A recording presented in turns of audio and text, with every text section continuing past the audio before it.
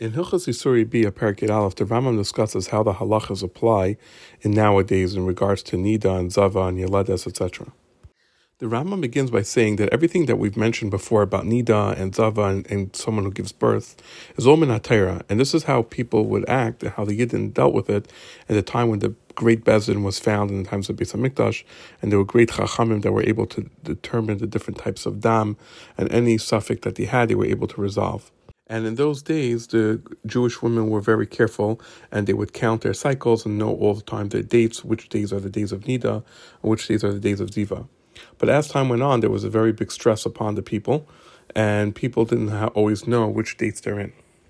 As a result, many people did not know which day is their day of Nida, which day is their of Ziva. And therefore the Chachamim were machmer, and they made exera that all the days of a woman should be considered like her days of Ziva, and all dam that she sees should be considered dam Ziva.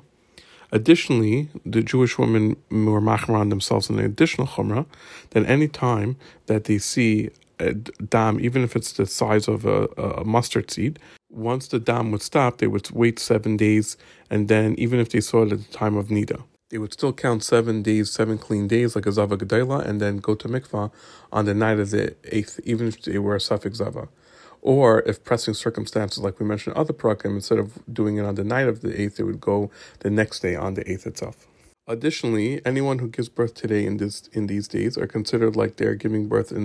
as a Zava, and they still have to have 7 days where they wait, like we explained. Additionally, even if the woman who gave birth counted 7 days and then went to mikvah, she would still, if she saw dam during the days of dam tayhar, we don't consider it dam tayhar, and she would wait 7 days again until she can go to mikvah again and be permitted to her husband. The Rambam continues and says that there is one place that he heard that they do consider dam tayhar tahar, and this basically depends on the minig of the place of the chachamim who have a Messiah in that place. The Rambam continues and says that anyone who wants to get married, once a woman decides that she wants to get married, she must wait 7 days and then go to mikvah, and then she's permitted to her new husband. The Rambam then continues and says that the din of ksamim, of stains, are the same today that they were before.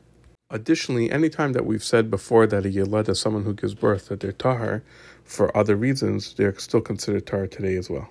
Additionally, the Rambam says that anytime you find that someone holds that a woman who gives birth cannot have relations with her husband for 40 days or for 80 days if it was a female that she gave birth to, this is a mistake and is not correct. Now, this is from a halachic perspective, obviously, but medically, obviously, there's a certain amount of time that the doctors say that the woman has to wait. The Rambam continues and says that a woman is not able to go out of her tumah until she goes into a mikveh that's kosher and tovels in it, and there can't be anything separating between her flesh and the water. And in Hilchos Mikvahs will Amir Hashem explain that what's a kosher mikvah and what's considered disqualifying things and how tefillah works and what are the rules of chatzitza. But if she went to a bathhouse and all the waters of the world fell on her, she's still considered tamei. The Rambam continues and says that the 7 clean days that the woman counts before going to mikvah is as if the same as if the days of her nida, and therefore her husband must retain all the laws that he does in regards to not having physical contact with her. The Rambam concludes by saying that any malacha, any work that a woman does for her husband, a nida is able to do for her husband except for 3 things, which is washing his face or hands and feet, or preparing a cup of wine for him, and preparing his bed in front of him, in order to avoid the possibility of coming to Navir. And it's mutter for a woman to adorn herself during the times of her nida in order that she shouldn't become disgusted in the eyes of her husband.